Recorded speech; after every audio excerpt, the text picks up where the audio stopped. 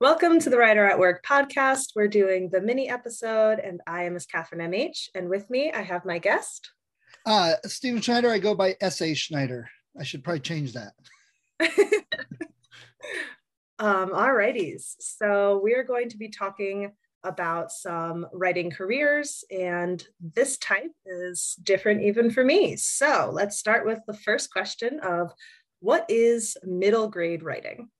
That is a great question. I'm glad you started with that one because I get actually irritated when people say, oh, you write middle grade, or I write middle grade, or middle grade books. To me, middle grade's a demographic, not the style you write. Yes, the target is for younger kids, not adults, but go look at middle grade. It's everything. I write fantasy for middle grade. I see lots, that's what Harry Potter is, right? Magical fantasy, urban fantasy for younger kids and adults. But there's just about everything. Look at the Dork Diaries and all of those. So when people say middle grade, I know they think of chapter books and that, but I've got middle grade on my shelf, sci-fi and fantasy. And, yes, you don't get the romance and the naughty things and the swearing. It does fit the demographic, but middle grade covers all those grounds. Okay, so follow-up question on that then. What is the demographic? That's a good question too, because I've seen that all over the board.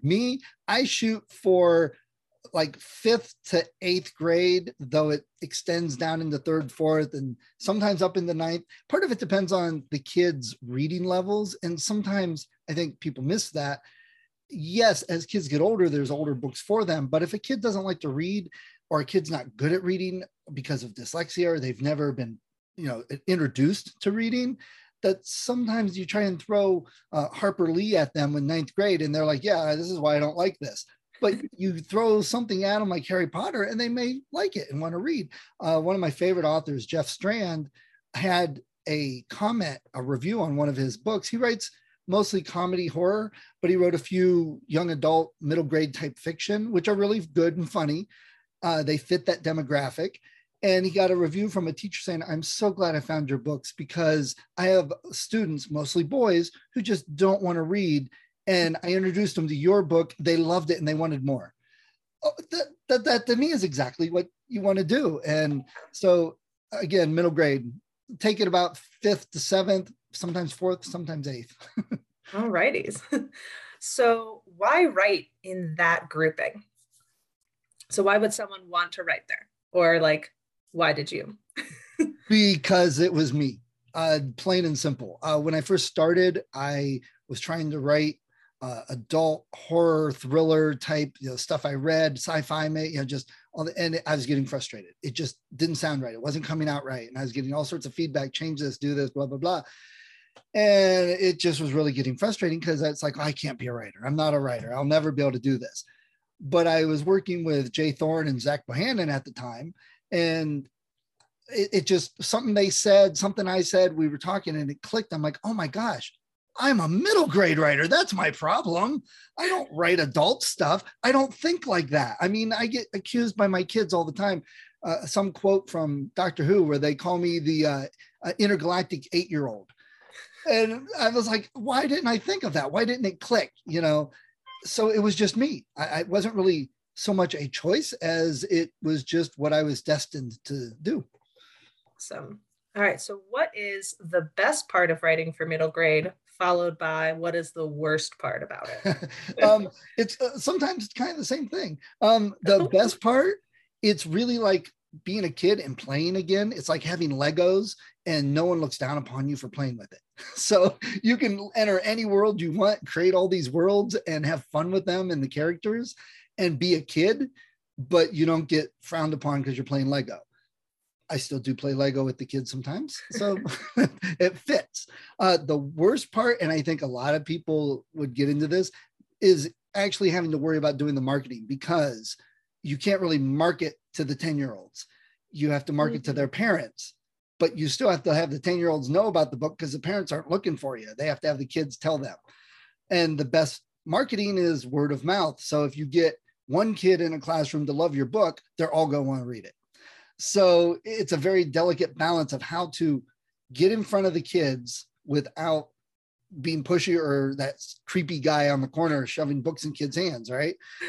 But getting the parents to feel comfortable with it. So it's a completely two-sided marketing that can really make you Wow, go. I never thought of that. So that is interesting.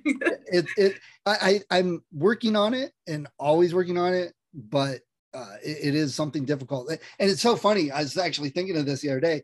You can always tell when someone started writing middle grade, but they haven't thought beyond the book, because they'll suddenly like light up like, oh my gosh, how do I market this? I can't make ads for kids on Amazon. You know, and they're like, and you can see it when it suddenly clicks. And the ones that don't get it, when they do, you kind of, yeah, I told you, let me see what I can do to help you. Not that I have it all figured out myself, but we all work together. It helps. There you go. All right. And then my last question, how would you, what advice would you give for somebody who wants to start getting into this style of writing? So they want to start writing middle grade. What would you be like? This is the advice you need to get you started. Well, first, take any advice anyone gives you with a grain of salt, including that piece of advice. Just because something worked for me and is what I do doesn't mean it's going to work for everybody. It depends on your location, your style of writing, the type of book you're reading or you're writing.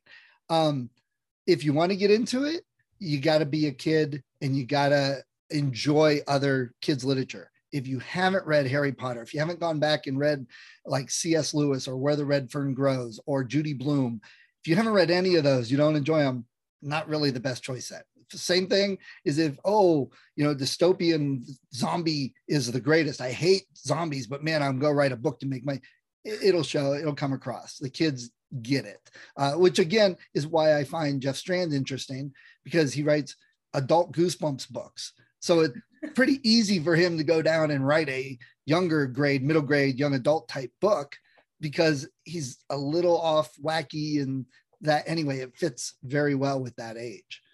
So that's the advice. You got to understand it. You got to be a kid. All righties. Well, thank you so much. Where can my listeners find you?